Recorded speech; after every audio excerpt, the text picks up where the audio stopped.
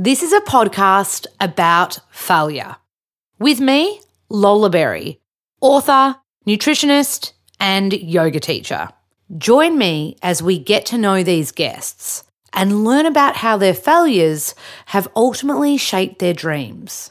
Welcome to Fearlessly Failing with Lola Berry.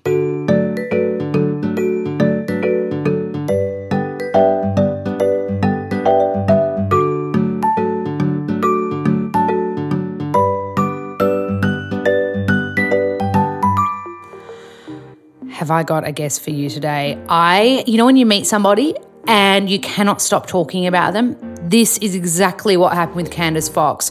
She's an incredible author, crime fiction author, arguably best in the country. She works with the greats as well. James Patterson, who's, I think he's sold over 300 million books. I don't know what number this book is, The Chase, the brand new book for Candice, because I said to her, what number book is this? And she was like, well, I'm writing number 16 now, but I think there's even another one. But anyway, my point is she's a prolific writer. She's unreal. She's the exact same age as me, but just had such a wonderful, wonderful career. Candice talks about facing 200 rejection letters for publishing before kind of like catching her first break. She is fascinated with obviously crime, and even this most recent book is all about these inmates that get let out of prison and kind of follows not only their stories but the warden's story. So you kind of get to see so many different points of view. Anyway, I digress. Candice Fox, she's incredible. Buckle in. She literally interviewed a full-blown serial killer on death row at San Quentin in San Fran prison. It's mind-blowing. If you're into human behaviour, you're going to find this a really interesting chat. Candice Fox, I want to be friends with you. You are absolutely unreal. And congrats on the new book. You're the best.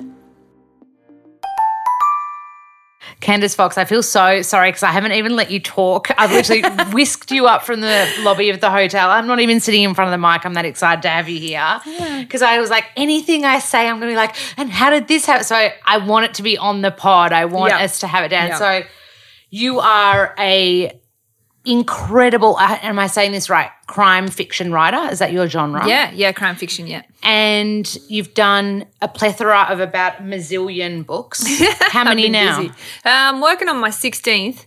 So The Chase would be about the 13th, I think. And you're working on your 16th now? Yeah, there's 2 in the pipeline, I think. Wow. Yeah, something like that. It's hard to get my mind around it. And one of them is an audio book. There's one that's an audio fictional podcast that Audible is releasing. So it's amazing. Like, do you count that as a book? Totally. Are you recording it?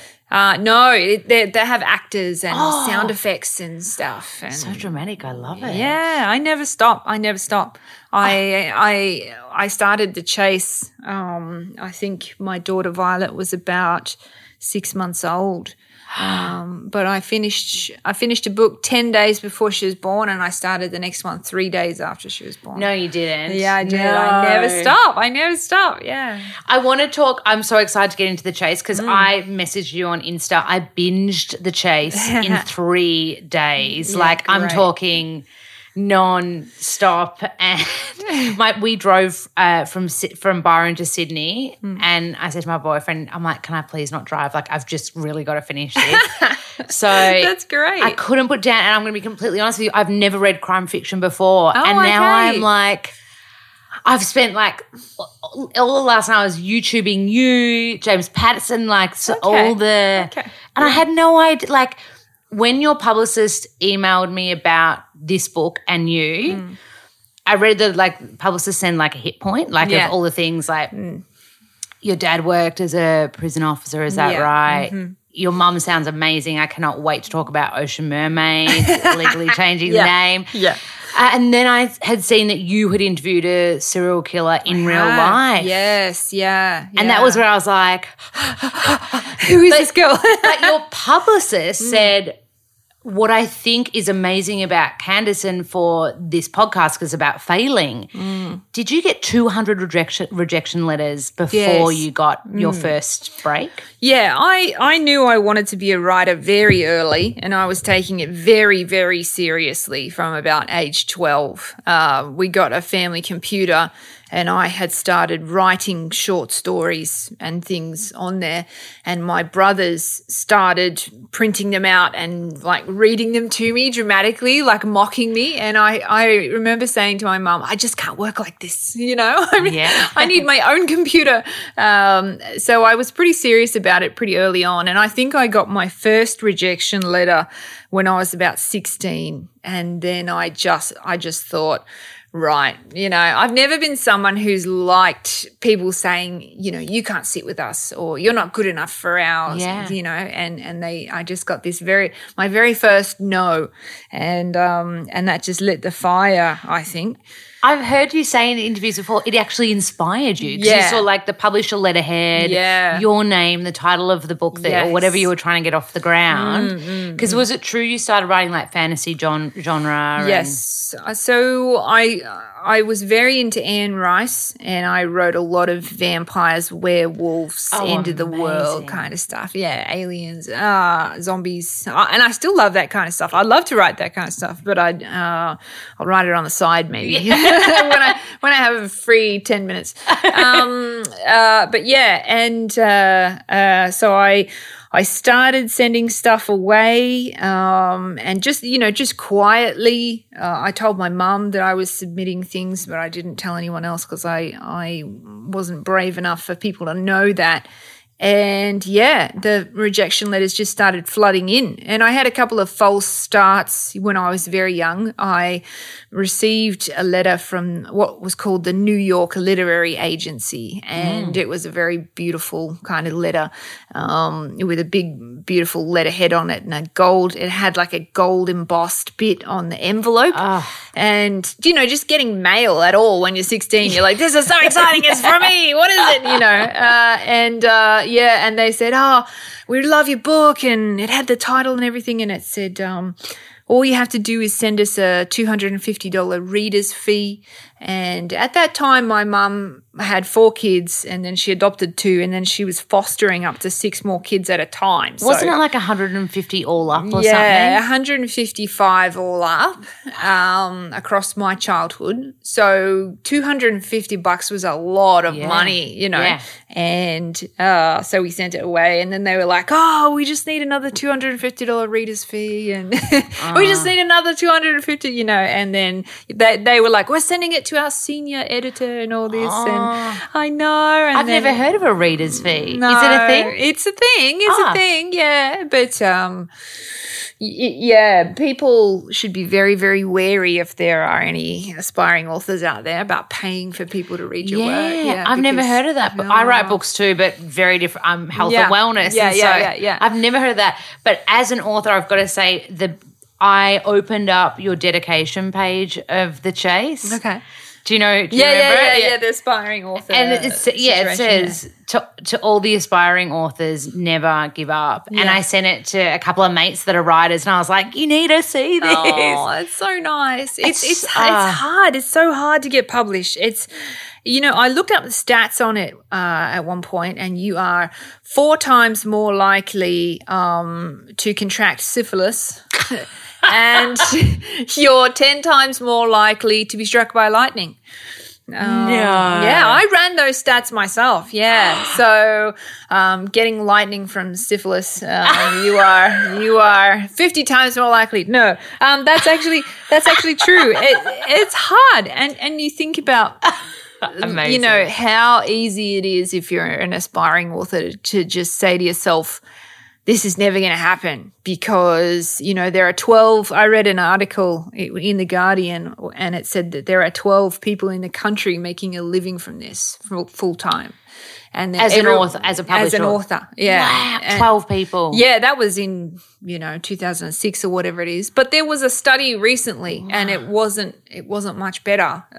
Just if you're an author, you have to have a side hustle type of thing. Yeah, totally. And my dream was to be one of those 12 people, I suppose. So it's kind of like wanting to represent Australia in the Olympics or whatever. You just 100. That's what it sounds like with those stats. Yeah. And you and I are this exact same age, and so it's so nice seeing someone just go after their dreams and just be on the top of the mountain. And the other thing that I've noticed listening to you, because before I researched you, my commitment was I had to finish the chase. Like I was in it. I was invested, had my faves, you know, and then I was like, now I want to get to know Candice. Okay.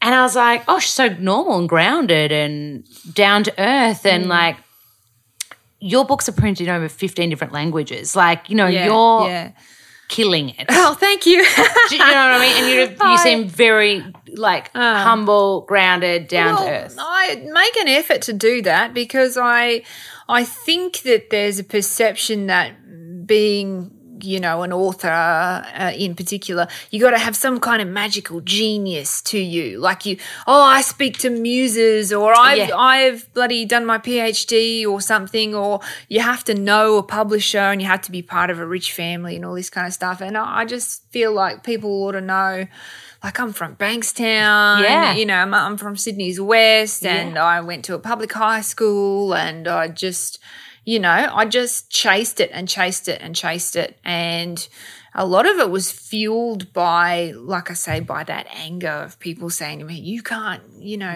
you can't be a part of this group. And me going, I'll show you. Yeah. I love it. Hold my beer. I absolutely love it. So would you say the inspiration for kind of like writing crime, dad being a parole officer, mum fostering so many kids? So I've heard you say like police officers will drop these kids off and kind of tell your mum the story. Yeah. So you're kind of like absorbing all this kind of – plus also wasn't your mum like really into reading crime as well? And didn't your dad have the magazines, like the police magazines? We're just a hugely voyeuristic family. We just like to be right where the drama is and right where the chaos is. And my mum is one of those people, if there's a crime scene, there's police tape, she'll wander up to the edge of the police tape and be like, well, hey, what's going on? It was so much amazing. You know, she has no subtlety whatsoever. And so, she would have police magazines lying around with like horrific photos in them and, you know, James Patterson novels and true crime stuff just around, like not locking it up or anything. Like she had stuff in the best stuff was in her bedroom. I'd go in there and I'd read like I'd have a look at the Kama Sutra, and then like she had The Joy of Sex, and I would read that one. And then I'd be straight into the true crime, and you flip to the middle where they got the glossy pages with the pictures, and oh my God! But she's also someone who she's so engaged in true crime, she'll tell you. And I remember her saying, oh, if anyone ever comes up to you when you're a kid and says, oh, I've lost my puppy, can you help me find my puppy? Never go with them. Yeah. And I'd go, why? And she'd go, well, because there was this woman named Myra Hindley. And she would just go and tell me, and she'd be like, and then she took him to the van and all this. And I'm like 7. You know, I'm hearing this horrific stuff. And my dad would come home from the prisons and say, oh, you know, this guy's slit his throat with the lid of a tuna can, or this guy got stabbed or whatever, or this guy's in for this or that. And I was just hearing, there was just no filter. There's no filter. I went from 0 to 10, you know, just and that it's affected me a little bit. It's desensitized me a little bit, because if I'm watching a Netflix series or something and no one's dead within the first episode, I'm like, do I really, you know, can we move on to something a bit more, you know, high stakes? But in other ways, if I am reading or listening to crime or something and I hear something that really disturbs me and I go down into that Wikipedia well, that's when I know I'm really passionate about it. And what is the theme of that? Is it like motherhood? Is it innocence and escaping? Is it captivity? Whatever it is, you know? So I did exactly that last night. I watched an interview with you, and you had written for 2 years and then sat down and interviewed one of the Toolbox Killers. Yes. And I was like, oh my gosh, being a 1985 kid, like I was probably too young to have been totally aware of it. But then as soon as I dived down that rabbit hole, watched a doco on YouTube, and I was like, oh my God. And so the guy that you spoke to, that was Lawrence Bittaker. Is it true that you were literally in a cage with him? Yes. There was a sniper on him in case he touched you? Yeah. But so that sounds really brave and amazing that I went there and experienced that, but actually I had no idea that was going to happen. Like, I wrote to Lawrence because I watched a documentary on him. I wrote to him and I basically, not in these words, but I basically said, I am a crime author. All I do is think about monsters all day long. You are the most monstrous person that I've ever heard of. Like, what you did was so horrifying that it's disturbed me, of all people. So I want to ask you some questions. Can I come visit? And he was like, hell yeah, come visit. This will be great. And so when you go to San Quentin to death row to visit these guys, they give you the visitor's handbook, which is an A4 sheet of paper. Double-sided. It's not a book, okay? That is my first complaint. and it says, these are the visitors' times and this is where you should park and this is what you should and shouldn't wear, when they're very specific about that. And this is what you can and can't bring. And it says nothing about what you're actually going to experience when you get there. And so Tim said, how long is it? But this is my husband. Tim said, how long is this visit? I said, I don't actually know. And he said, and so what do? You sit behind glass? I said, I imagine you sit behind glass with like a phone. Like that Ted Bundy scene at the very end. Yeah. And so I get there and I get into the prison, I get in death row and I've been searched and yelled at and bloody told to walk on a line and all this, and it's all very, very secure. And then I get there and I said to a guard, I'm here to see Lawrence Bittaker. Where do I go? And he said, he's going to be in that cage there. So it's a floor to ceiling shark cage basically, with steel mesh, like holes were like this, and then bulletproof glass all around the inside and this big door with bulletproof glass. And I said, okay, he's going to be in there. Where am I going to be? And the guard's like, in there. Oh. And I said, at the same time? Yeah. And he's like, yeah. He said, you looked at the visitor's handbook, and I was like, it's not a book. It's a piece of paper, and it didn't say anything about this. And you know what the scariest part is that they brought him out and he was cuffed and everything. And they put him in the cage and they put me in the cage and they shut the door, and he put his hands through the mesh so that they could uncuff him. And they padlocked the door and then they walked away, the guards. And the whole time that all that was happening, I didn't say anything because I didn't want to be rude. And I thought, I don't want to be rude to this guy. I am basically locking myself in a cage with a tiger because I don't want to be rude to the tiger. I just allowed this to happen. And then I said to him, okay, and there was all these pleasantries of like, thanks for coming to see me and all this. And I said to him, well, I'm a little bit surprised that this is happening. And he said, what? I said, this? Like, we were sitting closer than you and I are sitting right now. Yeah, wow. And he said, oh, yeah, it's a full contact visit. We can touch each other if you want. And he put his hand out, shake my hand. And I was like, oh, thank God you specified what kind of touching you were suggesting, because, oh, wow. And I shook his hand and I said, I don't want to give you any ideas, but what happens if you like lunge at me or something, like Hannibal Lecter style. Yeah. And then I thought, why did you say Hannibal Lecter? Of all people to not bring that up with. And he said, if you look outside the cage there was like a triangle in the corner of the ceiling cut out. And he said, there's a rifleman there. He'll shoot me if anything goes down. And I was like, I have so many problems with that. I don't even. And he was like, didn't you read the visitor's handbook? Yeah. I was like, don't even start. Don't even start me on that. Oh my God. Because this is in America, right? Versus here. It would be quite different here. I have been to Lithgow maximum security prison, and that's not the worst of the worst. Like Supermax, you would never get into Supermax to visit anyone, I wouldn't think. But they have at Lithgow they had different situations. So there's sitting together, and then there's sitting with glass, and then there's the really bad guys like the terrorists and people who are under watch. They have like a blacked out situation. Oh, wow. Like they sit in a box and there's just like a slot that they can see through, and then to meet with their lawyers and stuff. Of course. Yeah. Oh my goodness, I could ask you so much. Can I ask you one more thing about it's Lawrence, right? His IQ was like genius level.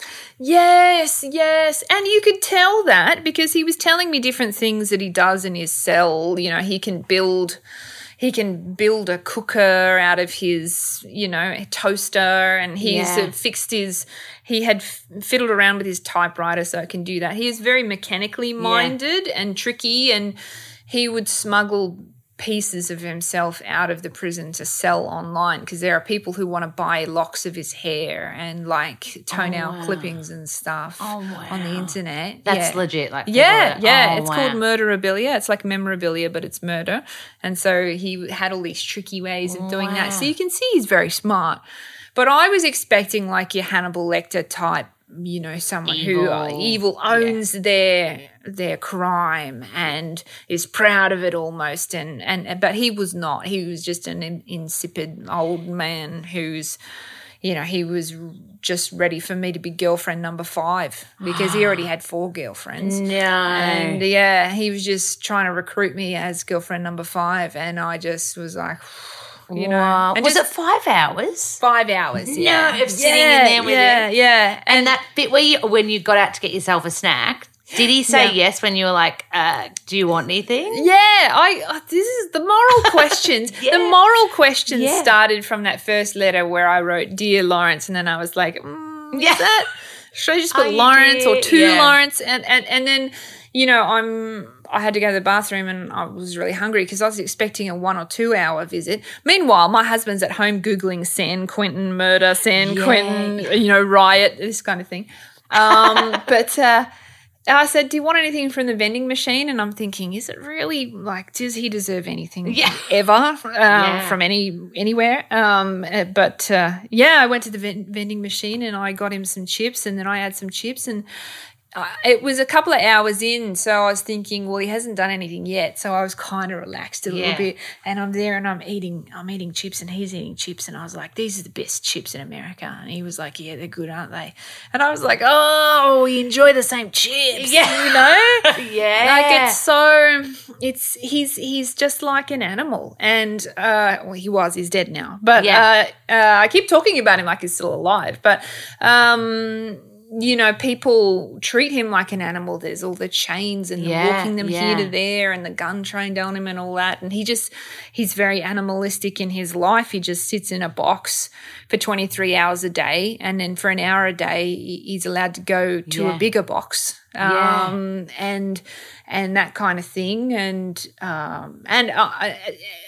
I say all that like, and people are probably thinking I'm saying, oh, Paul Lawrence or whatever, but that's what else could you do with him? He can't exist in society. Yeah, because I've heard you say in an interview he was getting compared to Manson and being worse. Because he was like, and the other guy that was the toolbox killer was like fully confessed to, had fully been like, I'm a monster, I confess to what I've done. Yeah. Whereas Lawrence is like, well, really only these years I was bad, I was good before that.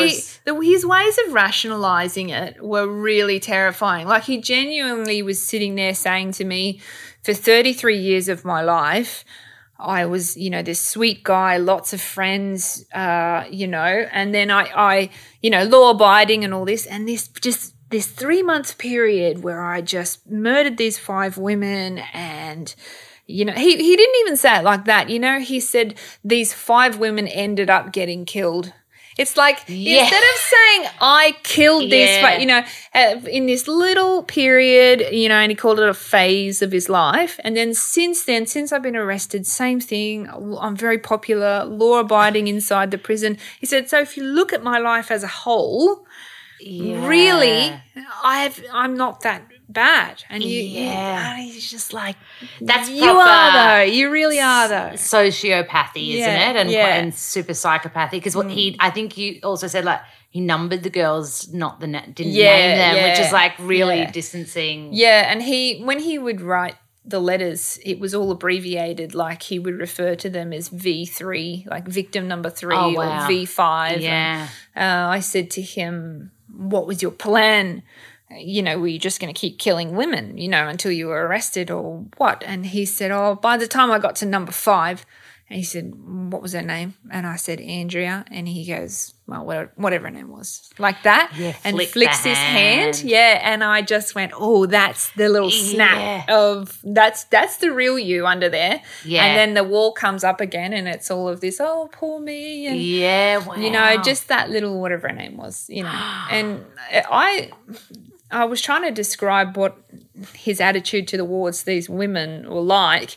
It's like if you killed a mosquito and 20 years later somebody said to you, you were in the room at the time the mosquito was killed. We know you like to kill mosquitoes and that mosquito was in the prime of its life and its family is so upset. And you'd be like, it was a mosquito. Yeah. Come on. I don't even remember doing it. I probably did it last week and I don't even remember. You know, it's like that. That's crazy to think that, right? Yes. I do want to get onto your book because I think it's so amazing. But I also listened to you talk about an interview where Tim and you were on your way to a wedding and people were talking about their favourite proposals and you were like, well, there's this great proposal and you shared Ted Bundy's proposal. Can you please just reenact that? Oh, my God. Limo thing?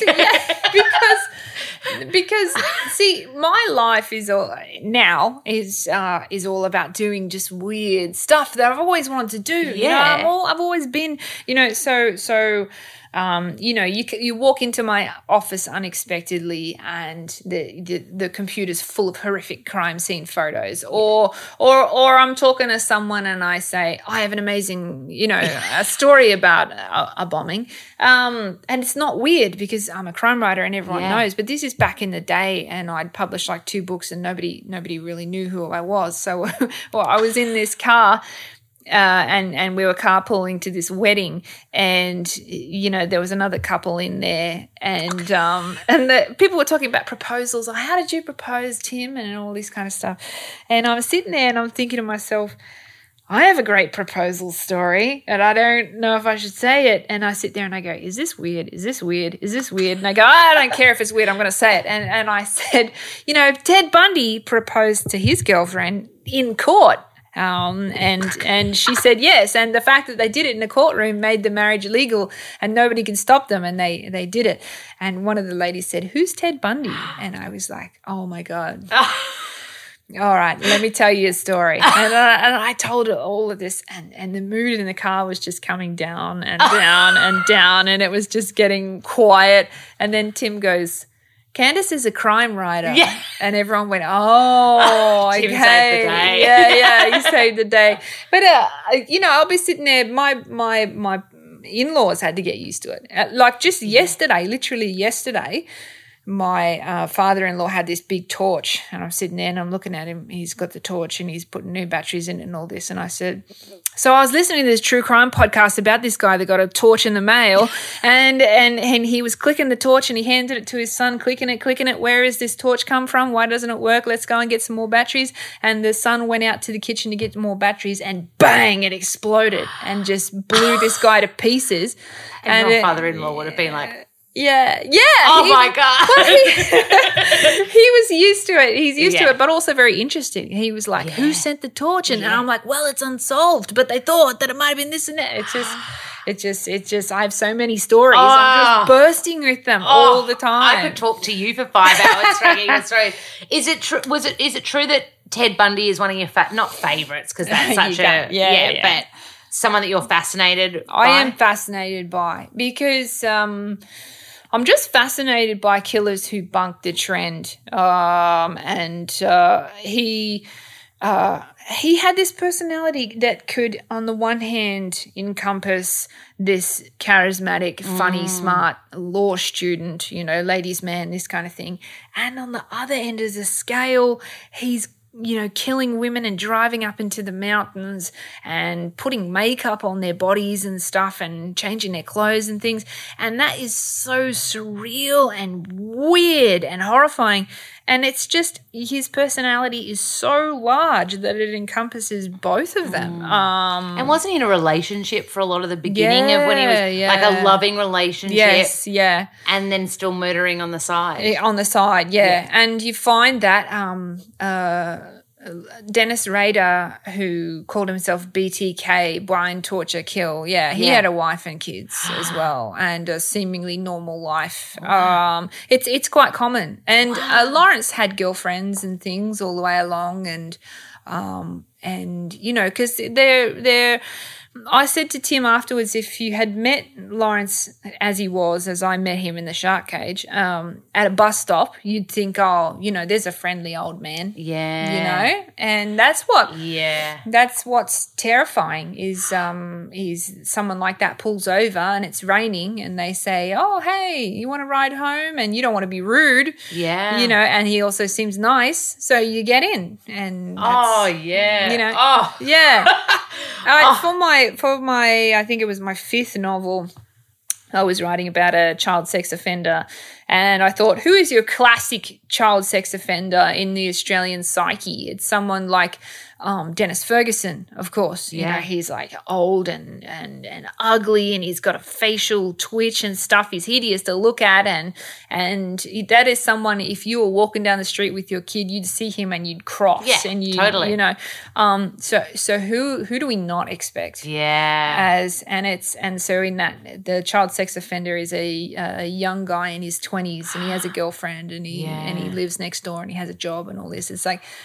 And that's what gets people, and they think, I didn't expect that. Yeah, it's this. I'm going down such a tangent here, but I feel like you're just so open. But for me as well. Oh, yeah, I know. No, we got plenty of time. We got plenty of time. Good. I got really sucked into Mindhunter as well because, like, understanding the human behavior aspect, the trigger aspect, the childhood, like looking back, and that's even last night with Lawrence. Like, I was like, went down to childhood.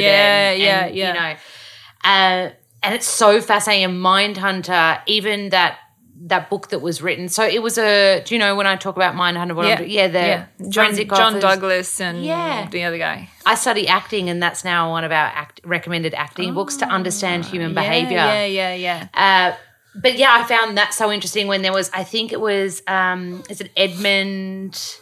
The co-ed killer. Is he the co-ed killer? Yeah, Edmund Kemper. And he was so lovely and helping, and so the way you described, like a really lovely. And he has actually narrated like 1,000 audio books for the public library system in the US. So if you look up if you have like a free copy of Sherlock Holmes or something that you want to, stuff that's like in the public domain, and you listen to it online, you might be getting him.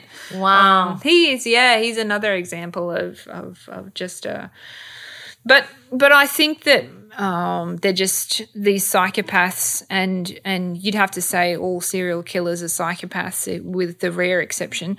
They're just used to mimicking empathy and human behavior, and they tell you what you want to know. And that's not all psychopaths are serial killers. There are business people who are like that, and you hear about guys, he looked me right in the eyes and he was telling me everything and I felt like he really saw me and we connected and all that. And it's just all strategy. Yeah. Crazy. Scary, but I find it so fascinating that I'm like, I really want to talk to you about The Chase because like I said, this is my first ever. So you need to tell me what I need to read next of yours because I could not put this down. Like I literally, I'm interviewing 5 different podcasts this week, and 3 of which are authors. And I was like, I'll read a bit of this book this day, a bit of this book this day. The second I started yours, everything went out the window. Oh, good. My apologies to those authors, whoever they are. I'm so sorry. But anybody that's listening to this, you know, you're the first ever crime fiction author I've ever had on this podcast. Anyone that's listening to this, please do yourself a favour and get your hands on the chase. Can you give a quick rundown of what to expect? So it starts out, there's a bus in the desert and it's heading for a prison called Pronghorn.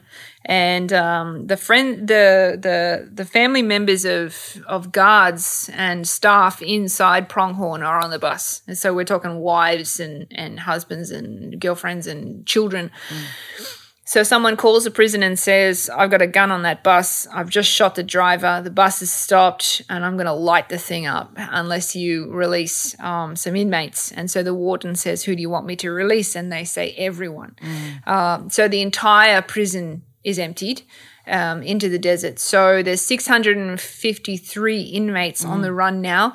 And I just take you through the stories of some key people. So we follow Celine Osborne, who is the supervisor of death row. So she's in charge of the worst, and she is out to recover one inmate in particular. That's John Cradle, who murdered his family. And Celine has very personal reasons for wanting him locked back up. She hates his guts, you know. And then we have Trinity Parker, who is the US Marshal assigned to the roundup. And then I take you to different people in the outbreak. I take you to some victims, and there's a lawyer, and there's a serial killer getting around.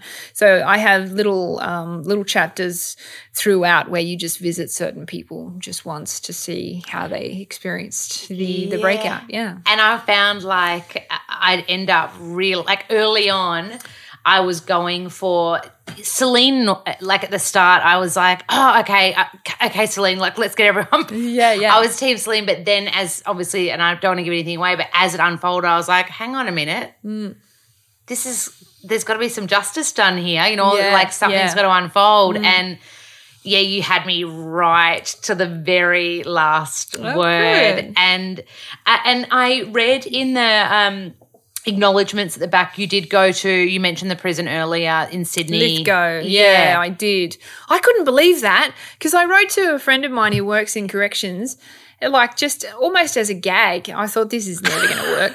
I said, hey, I'm writing a book about prisons and I'm hoping to get inside one. Can you help me out? Like literally that was the email. Yeah. And he goes, yeah, sure. What kind of prison do you want? Old, new, minimum, maximum? I was like, this is amazing. Take a pick. Yeah. I said, oh, well, you know, as maximum as you can get. And he said, yeah, all right, we'll go out to Lithgow.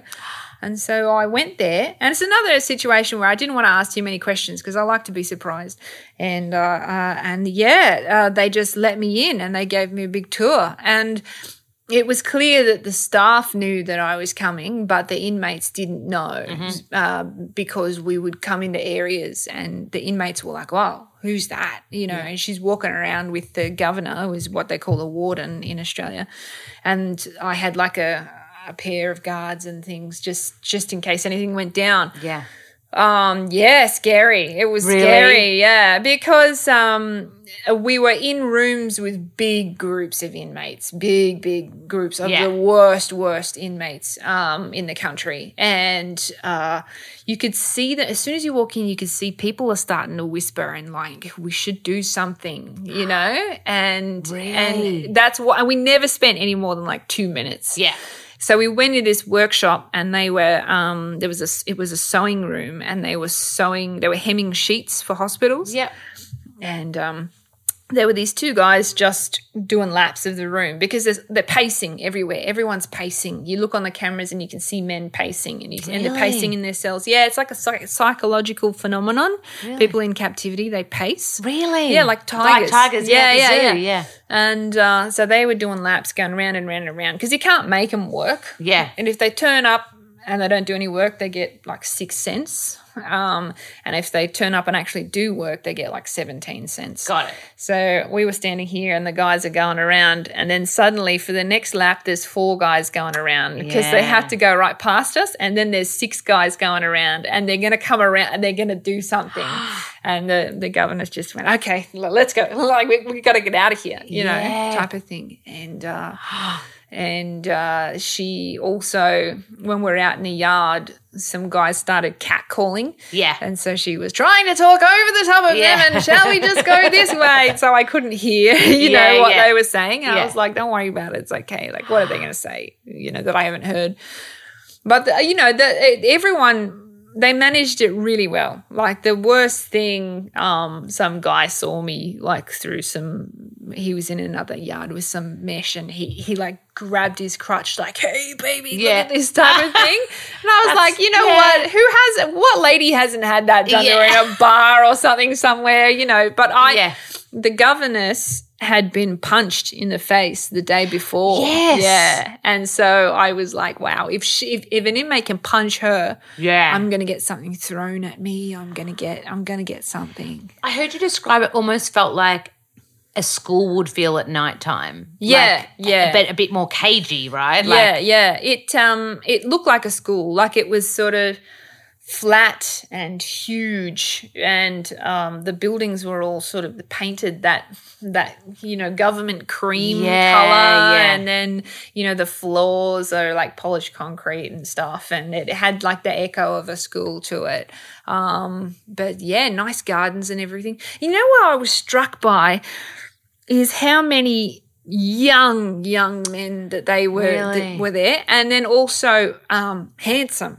Really? And I think to myself, it's stupid because I think to myself, you are so young and so handsome. What the hell are you doing here? Yeah. With a face like that, why didn't you go and, you know, do anything? Yeah. But that's not how crime works, obviously. But it's the same assumption again. You think to yourself, he's so young and so handsome, he couldn't possibly have a hard time in life, or he couldn't possibly have any criminal proclivities because he looks nice, you know? And then you think that is a terrible way to think, you know, about people. It's also understandable, though, that you would think that initially, like your initial filter. I was saying to you just before we started, I had an actor on here yesterday who's in Wentworth, and they're all in their teal, like every scene, head to toe teal. Is there a colour that's worn at Lithgow? I believe it was dark green. Got it. I don't know why I wanted to know. I just thought, I know it's dark green at Long Bay, and I believe it was green. What was it in America?